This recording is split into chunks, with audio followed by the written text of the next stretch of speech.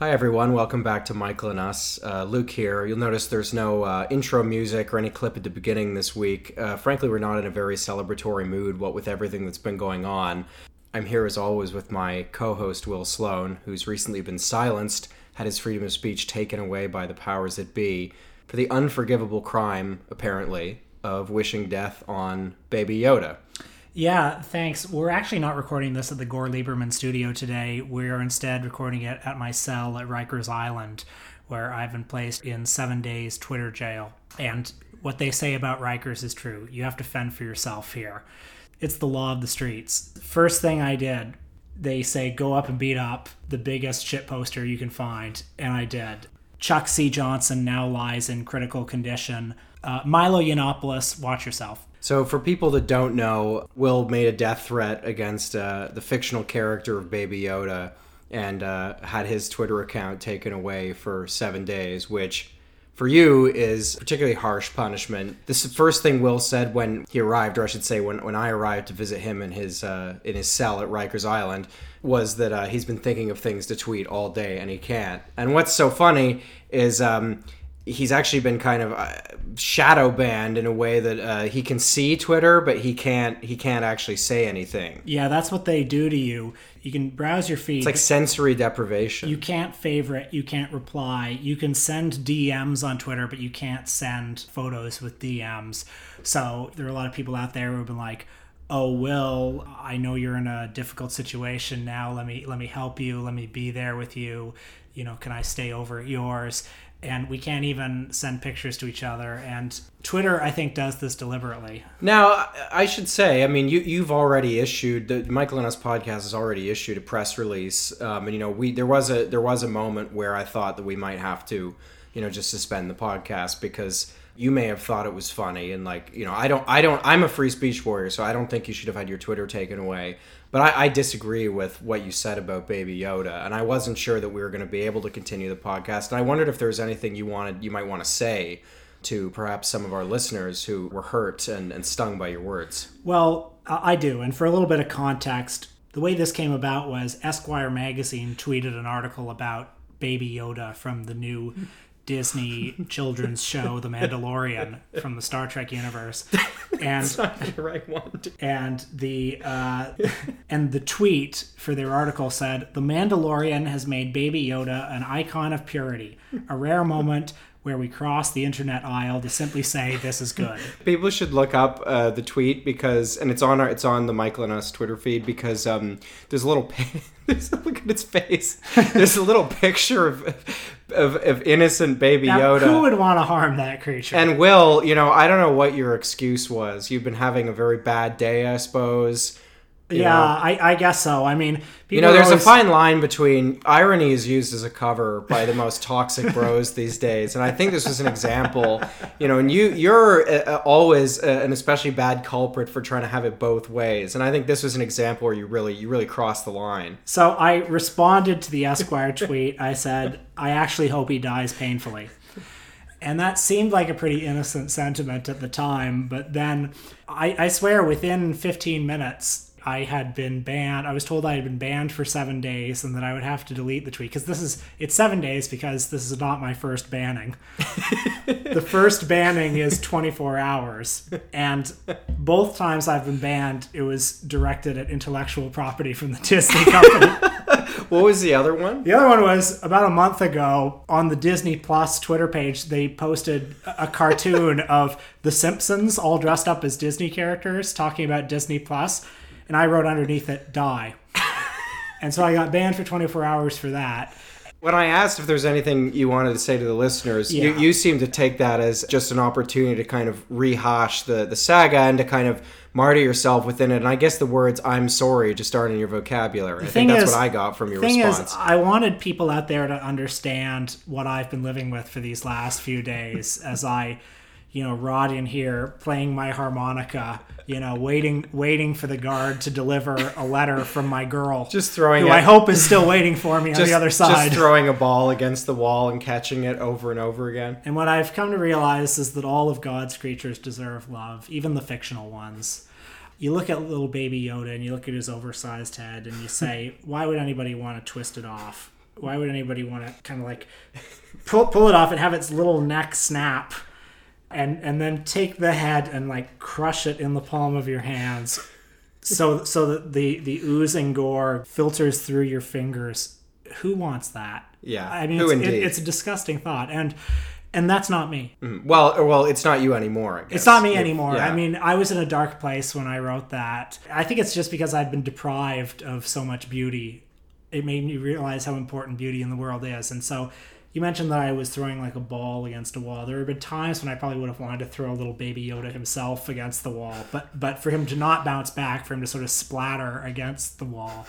But that's not me anymore. Now, there were a few ways you could have responded to this, and I have to say, initially, I thought as I said, we might have to suspend the show because I was just so upset with you that you would do this and you would bring the show and also, more importantly, my brand, my personal brand, into such disrepute. But there were a few ways you could have dealt with this, and because you're an edgelord at heart, I thought you might go the kind of more obvious route and launch your own podcast called Triggered, which you've threatened to do on a number of occasions. But fortunately, you seem to be taking this in stride as an opportunity to grow. And I think that's why, with some work, we can continue to do our quasi-ironically branded Michael Moore podcast. I'm always looking for ways to do better. I mean, I know that fundamentally I will never understand what Yoda suffers.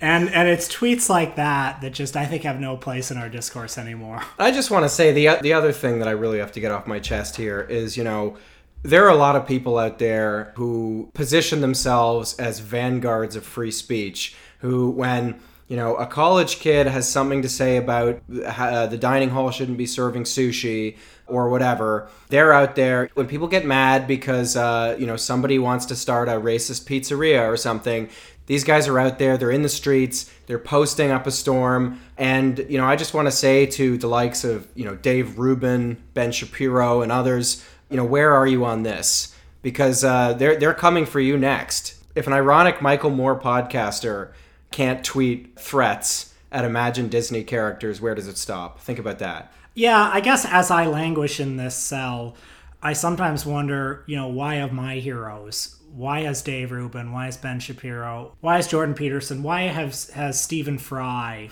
abandoned the noble cause of free speech? Where is Ricky Gervais, whose work I've talked about and supported so often on this podcast? Why is he not standing up in my behalf? And that's why I call upon Michael and Us Nation to tweet at these people, especially Dave Rubin. I want you to flood Dave Rubin's Menchies. I want you to do the hashtag Free Will Sloan. And I want you to tell him to stand up for my right to speak. These guys should be tweeting it at Jack, unban Will Sloan.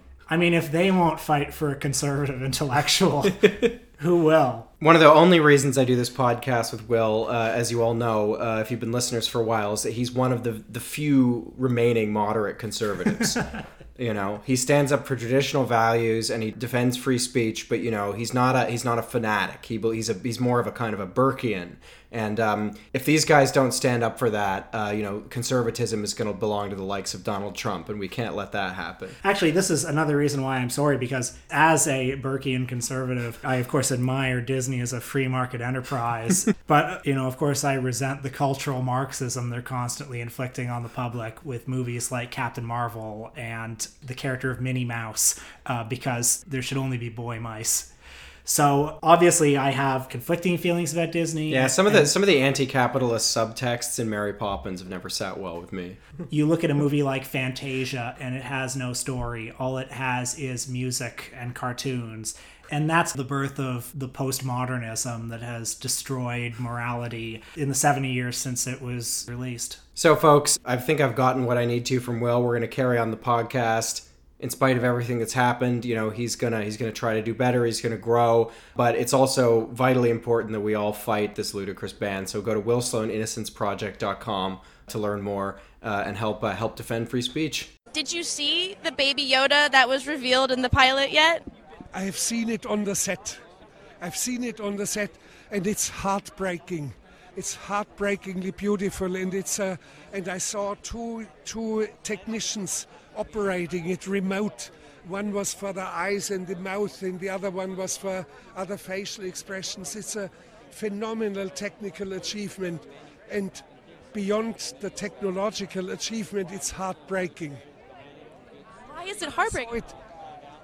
I don't know. I only saw it on the set. I haven't seen it in the movie yet. So, because I haven't seen it yet. In 2 hours, when I have seen it, I can answer it. But on the set, it looked absolutely convincing. It made you cry when you saw it. You know what I love about that clip of Werner Herzog is, we've all seen Herzog in The Jungle talking about, whenever I am in the jungle, all I see is pain and death. I do not see beauty. This is a place that God has made in anger. But he sees Baby Yoda and he fucking loves it. He thinks Baby Yoda's incredible. What do you think he thought of the film? The Mandalorian? So wait, they were all at the premiere for The Mandalorian, but isn't The Mandalorian like an 8-hour TV show? They probably saw like 2 episodes. I don't know. I mean, I don't know. Who knows? Maybe They didn't have a sort of Empire State like length screening where they just sat there for 8 hours, or like when you go see Wagner's Ring Cycle and it takes place over 3 nights because it's such a sweeping epic. Yeah, just as rewarding, I'm sure.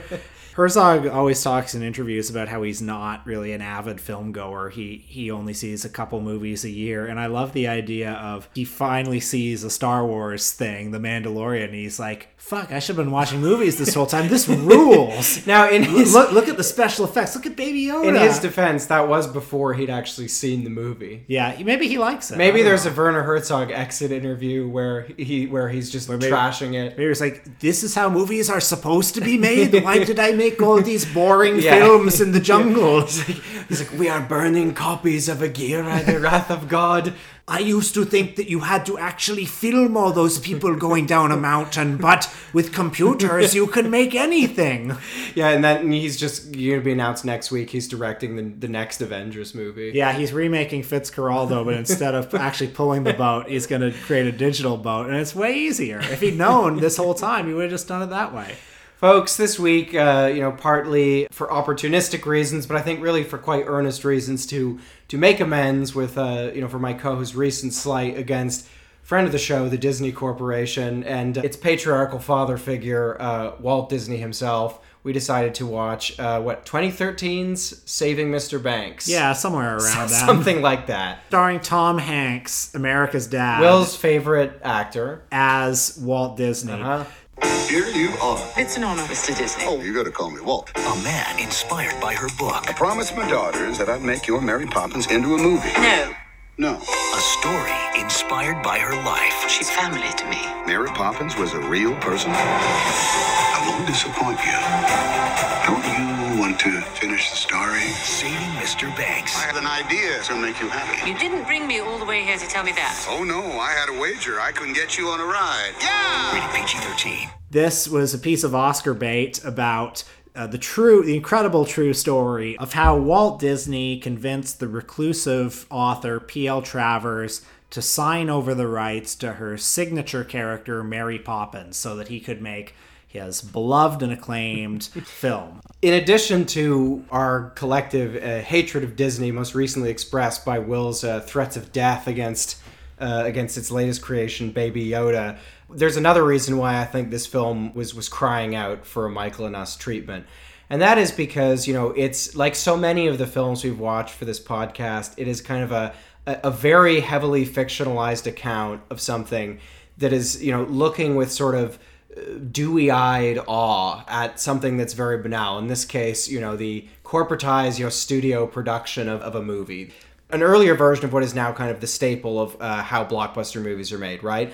You take a text of some sort. A piece of intellectual property. Yeah, a piece of intellectual property. You secure the rights to it. You erect a fortress of property rights and patents around those documents. And you milk them for all they're worth, and you make a ton of money out of it. And what this film is about is how there's actually this was never really about money. There's actually something very beautiful and personal about this, not only in the creation of the Mary Poppins film and in this kind of supposedly creative tension between Walt Disney and Travers, but also Disney himself is shown, in this movie made by the Disney Corporation, to have had very benign and quite noble motives in seeking to produce the Mary Poppins film. They make movies in North Korea, and I kind of feel like they're probably a lot like this, just movies about dear leader and what a great guy he is, and there's no tension, there's no real conflict.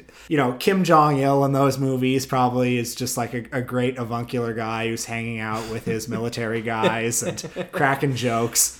So let's get into what the film does a little bit, what can, generously be called the plot, and also the sort of weird neo-Victorian period drama that makes up about a third of the film. This movie's over 2 hours, and there's not a lot there. There are two main strands. There's Travers, played by Emma Thompson, who, as the film opens, is in dire financial straits.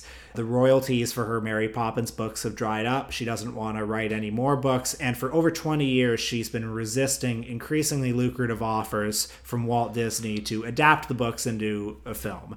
She's a very pure artist. She doesn't want to see her serious and very personal books corrupted by this figure of Hollywood vulgarity, Walt Disney. Now, this is where the film immediately runs into problems because, of course, its principal mission is to convince us that actually the sort of origin story of Mary Poppins is quite beautiful and noble. That's the thesis of the film. But as its own text makes clear, she's doing this out of economic necessity. She has to sell the rights to the film or she's going to lose her house and be destitute. Mm-hmm. So right from basically the first scene, you know exactly where this is going. And of course you know where it's going anyway because you know Mary Poppins, the film, was made. Mm-hmm.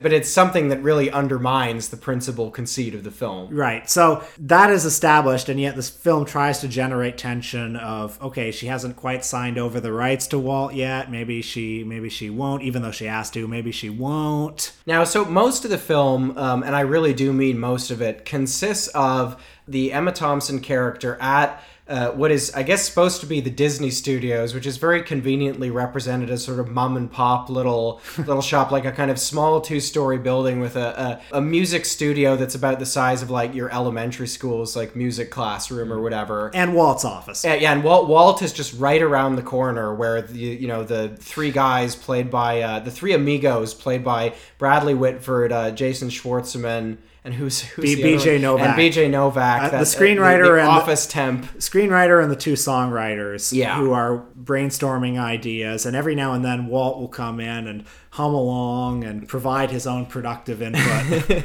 So much of the film, you might be wondering, how do you wring, over 2 hours out of this? There's another way that we'll get to in a second, but the principal way is that you spend a lot of time fixating on these very minor and ultimately pretty insignificant pieces of Mary Poppins paraphernalia. And this is, pretty indulgent on Disney's part, I think, because Will and I, but we want to make clear, we're not actually anti-Mary Poppins. I think we both grew up watching it and enjoying it. Yeah, I probably still know all the songs and stuff, but it's very hard to see, who is really interested in this kind of fan fiction about, where did Mr. Banks's mustache come from? By the way, we're told that the reason, I don't know if this is true, we're told the reason Mr. Banks has a mustache is because Walt Disney sees himself reflected in Mr. Banks, and he has a mustache. And to me, that's pretty sinister, actually. It's like Walt Disney was like, damn it, I'm going to own this now, and I'm going to get to manipulate it however I want. I'm going to insert myself into it. The other strand of the movie is P.L. Travers' own origin story. Growing up in rural Australia in the early 20th century, she grew up on a farm with her manic pixie dream girl father, played by Colin Farrell, who for a lot of the movie is shown as this kind of winsome, lovable man-child who's constantly getting into mischief, and he is in favor of imagination. It's most unorthodox at the time. There's a scene at the beginning where they're leaving kind of their house in one part of Australia, and then they're going out into rural Australia to a kind of homestead. And you very presciently said, like, oh yeah, they're going to go and they're going to find that, at his new job, job. Nobody understands imagination. And guess what? That's exactly what happens. He becomes like a partner in some kind of banking firm. And I mean, this is one of the things I hate about this movie, the fact that it's so overstuffed with allusions to the Mary Poppins movie, where like there's a character named Katie Nana. The guy works at a bank. There's this, there's that. Mm-hmm. It's like all these scenes are like young Bruce Wayne seeing a bat. Well, and as you put it, it's like her childhood is depicted as if it were a Disney movie, a sort of dark Disney movie. And it's impossible to overstate how incongruous the Colin Farrell bits are with the rest of the movie. It is like another movie. It's this kind of neo-Victorian chamber drama that takes a dark turn when it turns out that Colin Farrell is actually an alcoholic and that he's failing at being a banker because, his playful imagination is coming up against the vicissitudes of middle-aged life and the need to make money, and he's too innocent. He doesn't want to be debased by it, and so I guess he gets TB or something, and he's also an alcoholic. He's an alcoholic, and Travers' mother tries to commit suicide in a really kind of strange and dark scene, and it really is like something out of another movie because the rest of the film is so light and fluffy. And I guess they felt they had to add it because otherwise the sort of Mary Poppins origin story would have no substance at all. But it doesn't really work very well because the film is trying to tell us that this lovable, whimsical thing that we all know and love, Mary Poppins, actually has this very kind of tragic origin story and is deeply personal. But the connections it draws between the Mary Poppins story, between the Mary Poppins characters, and kind of the contemporary thread that's inhabited by Tom Hanks and Emma Thompson, connections are pretty tenuous. For example, pears play a very strange role. There's a scene early on when Emma Thompson's character arrives at her hotel room, which has been stuffed full, in an extremely alpha move by Walt, full of like Goofy and all this Disney junk, basically. And then there's a fruit bowl with pears, and she starts throwing the pears out the window. And I said, it's going to turn out that there's some trauma linked to pears in her past. And like Chekhov's gun. Yeah, but even then, like, the pears were just present in a few scenes. It wasn't really clear, like, I think she, like, drops a pear when she finds out her father's dead or something. That's screenwriting 101 shit. Yeah. The pears are not a good device, is what I'm saying. What Walt realizes eventually is that Mary Poppins is not a story about the nanny coming and helping the kids. It's really a story about the nanny coming and helping the parents, helping them find their inner child, helping them get back in touch with their family, perhaps helping them with their problems in their bedroom. Of course, that's not depicted in the Mary Poppins films. I'm just surmising that probably happened off screen. And it all leads to a dramatic scene where Walt Disney shows up at P.L. Travers' London home and talks about his own tale of woe. The fact that he had a Mr. Banks in his own life, which was his father. And we thought, okay, this is the penultimate scene. And somehow there was like half an hour left at that point.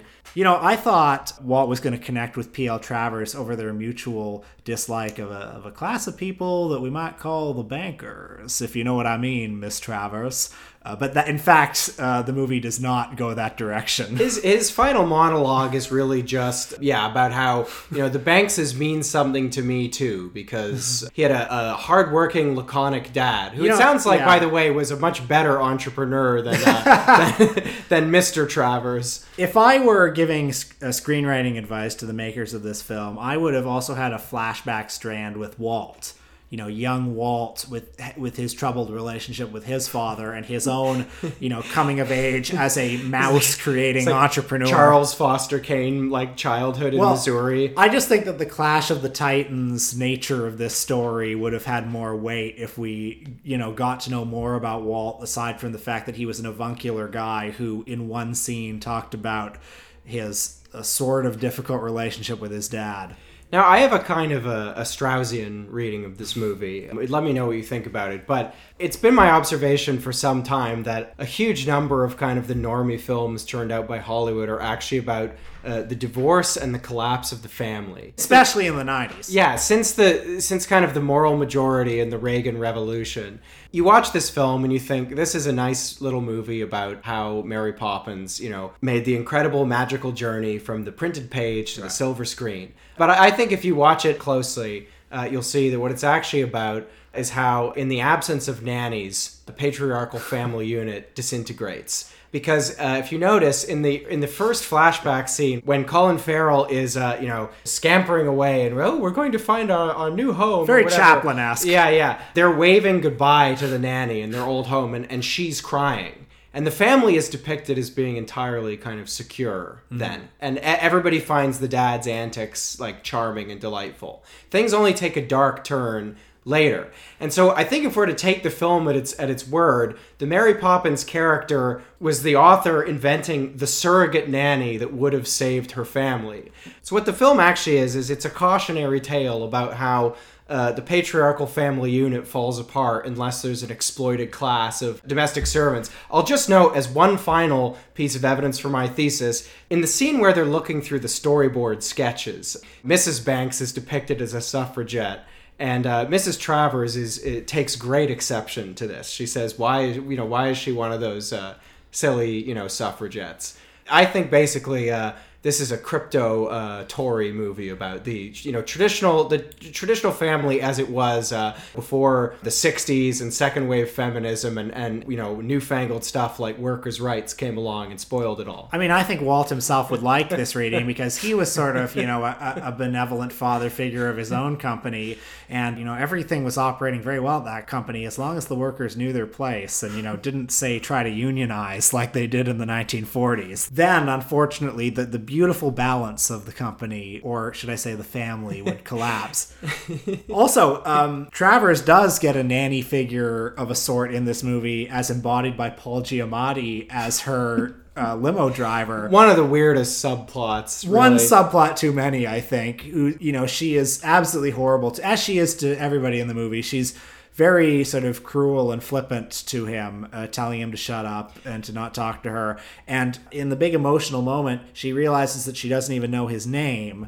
And then at the end of the movie, he shows up at the premiere. He shows up to her hotel to drive her to the premiere, and he's like, Miss Travers, I knew you'd need a friendly face to help you today. That's right. The freelance limo driver who she abused constantly shows up at the premiere. I'm glad you raised this, because this is another kind of weird issue with this movie. Don't ask me why or how, but I had actually seen this movie once before, and my memory of it was that the Emma Thompson character, even though she's portrayed by Emma Thompson, who's a great actress who's been in many great films, and she's meant to be very sympathetic, she actually isn't very likable. And I mean, neither is Walt Disney, really. Like, she actually is just somebody who's kind of resisting out of what seemed to be purely neurotic reasons, the creation of the film Mary Poppins that we all know and love. Well, because the movie begins by having her say, no, Mary Poppins isn't for sale, this is my creation, and it will be cheapened if Hollywood takes it over.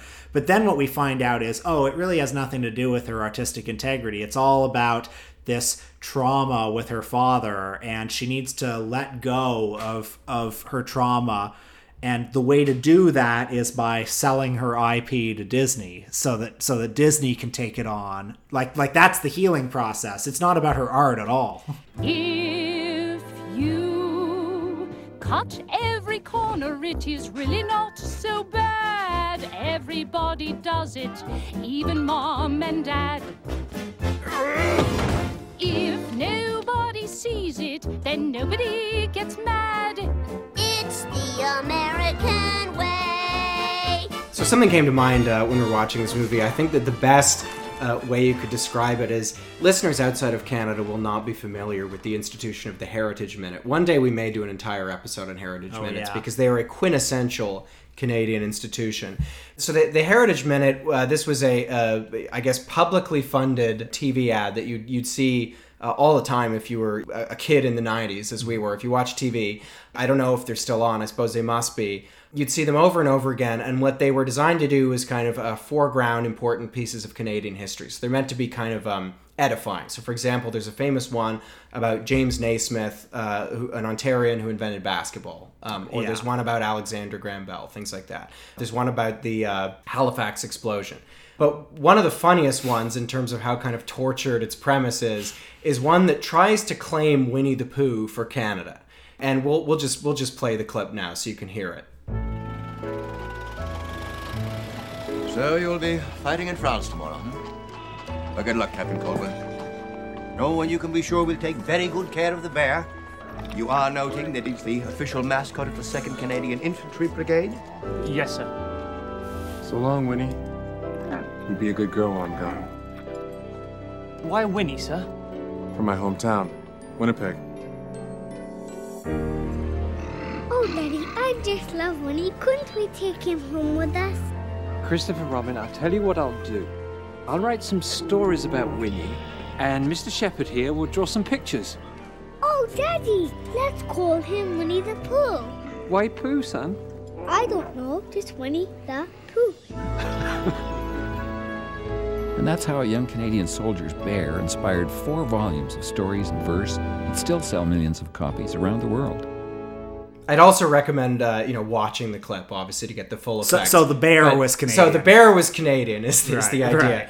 Now, I think we'd be remiss if we didn't kind of walk through some of the problems with this film on just a more kind of technical level. It took all of 5 seconds of Googling to get to the Wikipedia page where there is a quite a large section called historical accuracy. Oh boy. And I'm just going to read a few paragraphs from this. So wait, I just want to say the movie ends with P.L. Travers watching the Mary Poppins movie at the premiere and weeping very sloppily, I guess because the trauma has finally been lifted from her shoulders. Well, the implication is that her giving the film to Walt Disney is like her letting go of her past in some way and letting her move on, which is kind of tenuous. But that's going to be less important, you'll see in a second. So, Saving Mr. Banks depicts several events that differ from recorded accounts. The premise of the script, that Walt Disney had to convince P.L. Travers to hand over the film rights, including the scene in which he finally persuades her, is fictionalized. Disney had already secured the film rights, subject to Travers' approval of the script, when she arrived to consult with the Disney staff.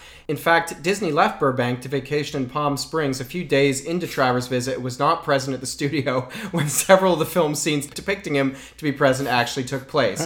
As such, many of the dialogue scenes between Travers and Disney were adapted from letters, telegrams, and telephone correspondence between the two. Although Travers was assigned a limo driver, the character of Ralph is fictionalized. Oh, you don't say. And intended to be an amalgamation of the studio's drivers. In real life, Disney's story editor Bill Dover was assigned as Travers' guiding companion during her trip in L.A. The film also depicts Travers coming to amicable terms with Disney, implying her approval of his changes to the story. In reality, she never approved of softening the harsher aspects of Mary Poppins' character, remained ambivalent about the music, and never came around to the use of animation. Okay, so one quick digression here, one quick pause. The sort of breakthrough moment in the movie when she's finally realizes she's on board with this is when they come up with the Let's Go Fly a Kite song. And she starts tapping her foot along, and she starts dancing with Bradley Whitford, a.k.a. Joshua Lyman.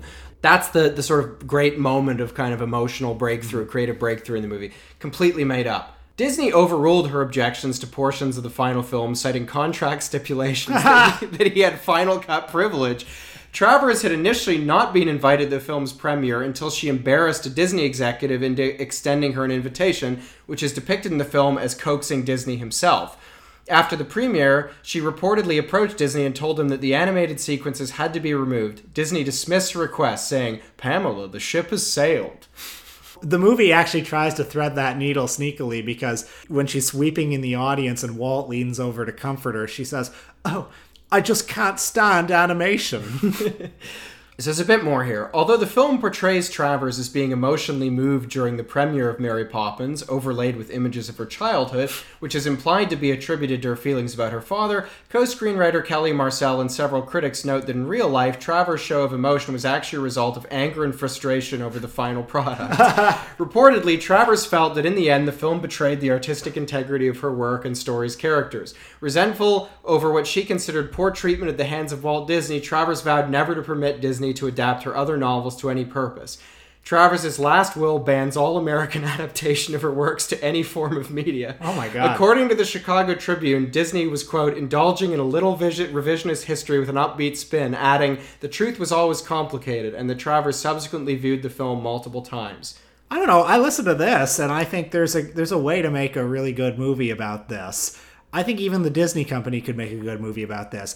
The way to do it is either, of course, make a black comedy about this poor woman who, in her hour of desperation, had to sell her beloved story to this unfeeling company. Or if you're the Disney company and you want to make a movie about how great Mary Poppins is, you make a somewhat complicated story about how, no, she wasn't okay with it. Yes, she was maybe taking advantage a bit, but hey, we got Mary Poppins out of it. So aren't you happy? Maybe she was wrong. By the way, we would be remiss if we didn't mention the presence of Tom Hanks in the film. I mean, look, I don't like the man. I think he's a menace. And I think you have to look at this man who has all the power in the world and chooses to spend it on this material and say, what kind of investment have we made in this man? I mean, I particularly dislike his late career where he is determined to, like Walt Disney himself, buy up all of these beloved cultural icons, whether it be Fred Rogers, Sully Sullenberger, Walt Disney, I know whoever else he'll play in the future, maybe Gandhi, maybe Churchill, and sort of like affix their essences to him. He is the Walmart that moves into a historic site and, keeps a bit of the exterior of that historic site. And the stories he chooses to tell are about gentrification. Look at You've Got Mail. Look at this movie. Mm-hmm. And, not just literal gentrification, but the gentrification of culture in general, right? You take something like this story and you just soften all of the edges and you turn it into this fluffy bit of kind of saccharine pablum, which is entirely made up, which is being produced by the Disney Corporation as a kind of piece of corporate fan fiction about itself. Yeah. It's like private sector propaganda. Yeah, this movie should have played at the Disney company holiday party and never been released to the public. What's great is I was thinking that, because of Disney Plus, where our conversation today began, stuff like this, this film has very strong kind of, made for TV vibes. Yeah. And now because of things like Disney Plus, if they make more things like this, they will just be behind a paywall. They will skip the theaters, at least I hope, and hopefully we won't have to be subjected to them. I do think Disney should make a sequel with its Marvel Cinematic Universe, which will be the touching story of Stan Lee cutting his partners, including Jack Kirby, out of the profits for their creations. They make one about George Lucas selling Star Wars to Bob Iger. Yeah, and like George Lucas in his hour of need, because he's only got like $100 million and he needs to sell the rights to Star Wars. And it'll be a much shorter movie. It'll be 10 minutes, and it'll be George Lucas being like, "Say, Bob, I have a script for episode 7," and Bob Iger will be like, "That's nice. You can go away." Right. So the emotional arc of the film is that George Lucas has to be, his version of not wanting there to be animated penguins in Mary Poppins is Bob Iger wants the film to be less reliant on certain bland ethnic stereotypes and a little more diverse to fit the spirit of the times. But Bob, my films were diverse. I had Watto, I had Jar Jar. One of the kind of crucial points of conflict is when George views the rough cut and takes great exception to the black stormtrooper. It's supercalifragilisticexpialidocious, even though the sound of it is something quite atrocious. If you say it loud enough, you'll always sound precocious. Supercalifragilisticexpialidocious. So I've given you my reading of Saving Mr. Banks, which is kind of a crypto Tory film about the need for strong patriarchal figures, but also domestic servants to do all the important work that keeps the family together. But on Michael and Us, as you all know, we're free speech warriors, so we hope for that reason Will gets his Twitter account back. But we like to welcome all perspectives, so I didn't want to offer my point of view on the politics of the Disney Corporation, politics of Saving Mr. Banks, without offering kind of a contrary perspective. So I turned to Canada's premier right-wing think tank, the Fraser Institute here, a 2016 post, Mary Poppins, Song, Dance, and Latent Socialism. So we're going to do a little Michael and Us reading series here. We're going to go through this just so you can get an alternative perspective. My daughter's tiny school is staging a performance of Mary Poppins this coming holiday season, and the rehearsals have begun in earnest. If there is a connection between Mary Poppins and Christmas or Hanukkah or any other religious holiday for that matter, then it's lost on me. Thanks for that. The script that the school is using is adapted from the Disney film version that came out in 1964. Some may remember the film for its magic fantasy song and dance, but I was struck by the film's latent socialist ideas and its implied attack on bankers and investment. As most of us know, Mary Poppins appears out of the sky to become the governess for little Jane and Michael Banks. Through force of will and wit, she sidesteps the job interview and other formalities, and before we know it, she is pulling improbably big things out of small bags, neating rooms with a snap of her fingers, and sliding up and down banisters with gravity-defying grace. Okay, I just want to pause there. Does the fact that she skips the job interview, is that socialist? Like, is that implying that, this movie is proposing a world where people don't even have to, like, have any experience or like, work? There's no adversity or struggle. Right. And it goes to even in that scene where she cleans up the room, with just a spoonful of sugar, there's no struggle there. That's a metaphor how socialists just think everything can be done for free. Yeah. So he goes on. Poppins seems to know the local street musician and sidewalk painter Bert, and with him and the children, they jump into chalk paintings on the sidewalk and explore fantastic worlds where they can ride merry-go-round horses across the countryside. I love how he's describing a children's story with as if he doesn't get that. It's like a court transcript. Yeah, it's so clinical.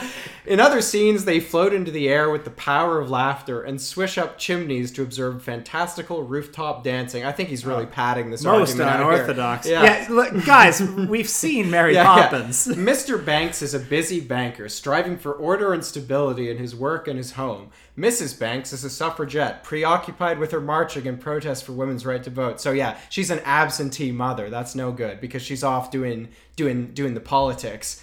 Neither have time to spend with the children. Mary Poppins has ostensibly arrived on the scene to look after the children and assist with their education.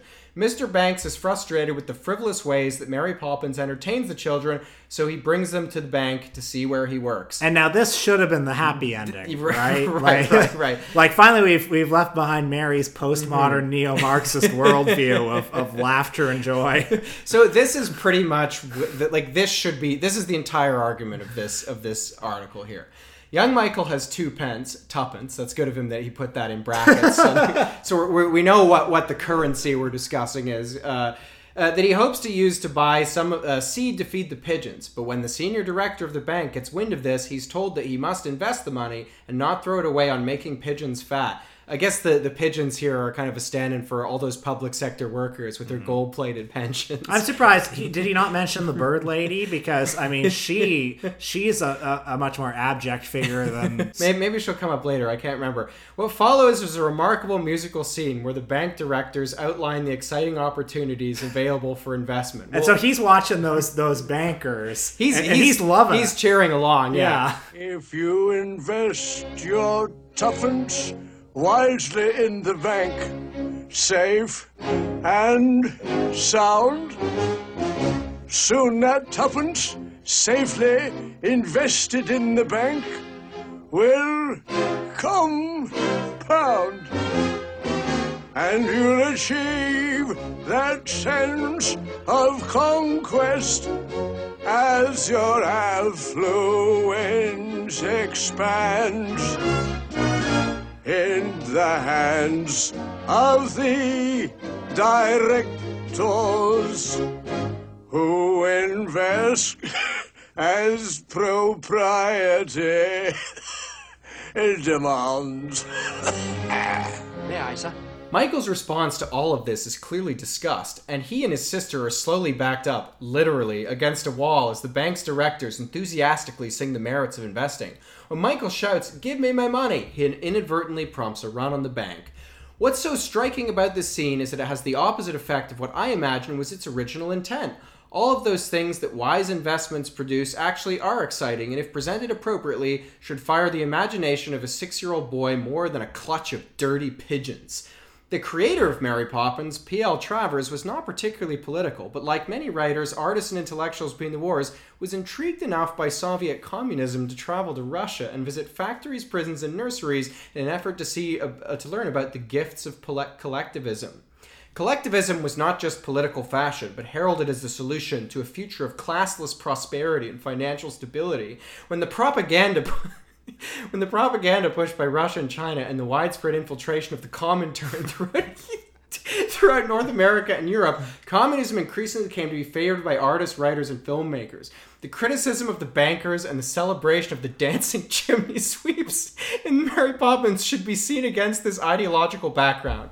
Unfortunately, Many in Hollywood still suffer from a delusional commitment to collectivism, a political ideology that has created more human suffering than any other. Anyway, I hope he enjoyed his daughter's school performance of Mary Poppins. He may have been heartened by the recent sequel, Mary Poppins Returns, which I'm going to spoil the ending of it. Throughout the movie, young Michael Banks, who in the sequel is a grown man with his own children, the movie basically just replays the plot of the first movie, but with the next generation.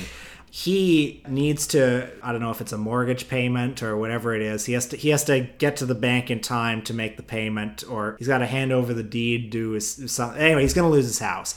And the bank is run by a very evil man played by Colin Firth. And this man is symbolic of everything wrong with capitalism. But don't worry, there is such a thing as benevolent capitalists, embodied by, yes, Dick Van Dyke in a cameo.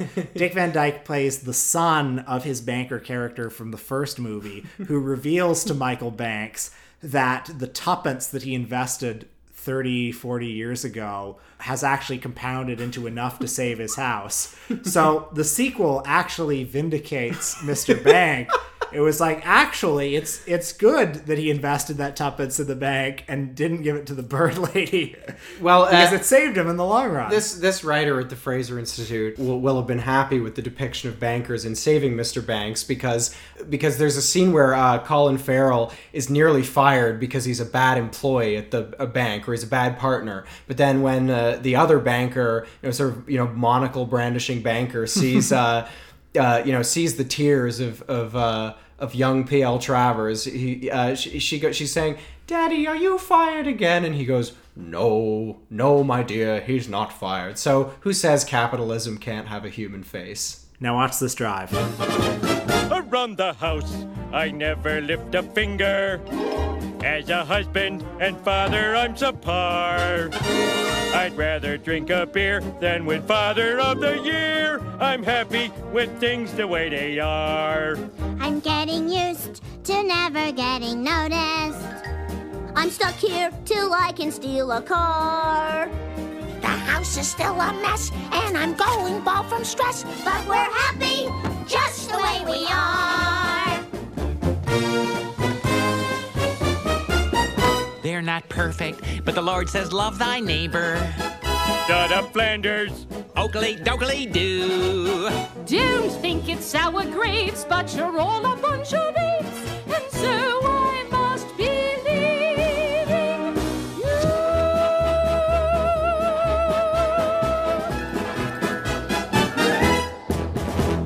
Goodbye, Sherry Bobbins. Thanks for everything. So long, Superman. Do you think we'll ever see her again? I'm sure we will, honey. I'm sure we will.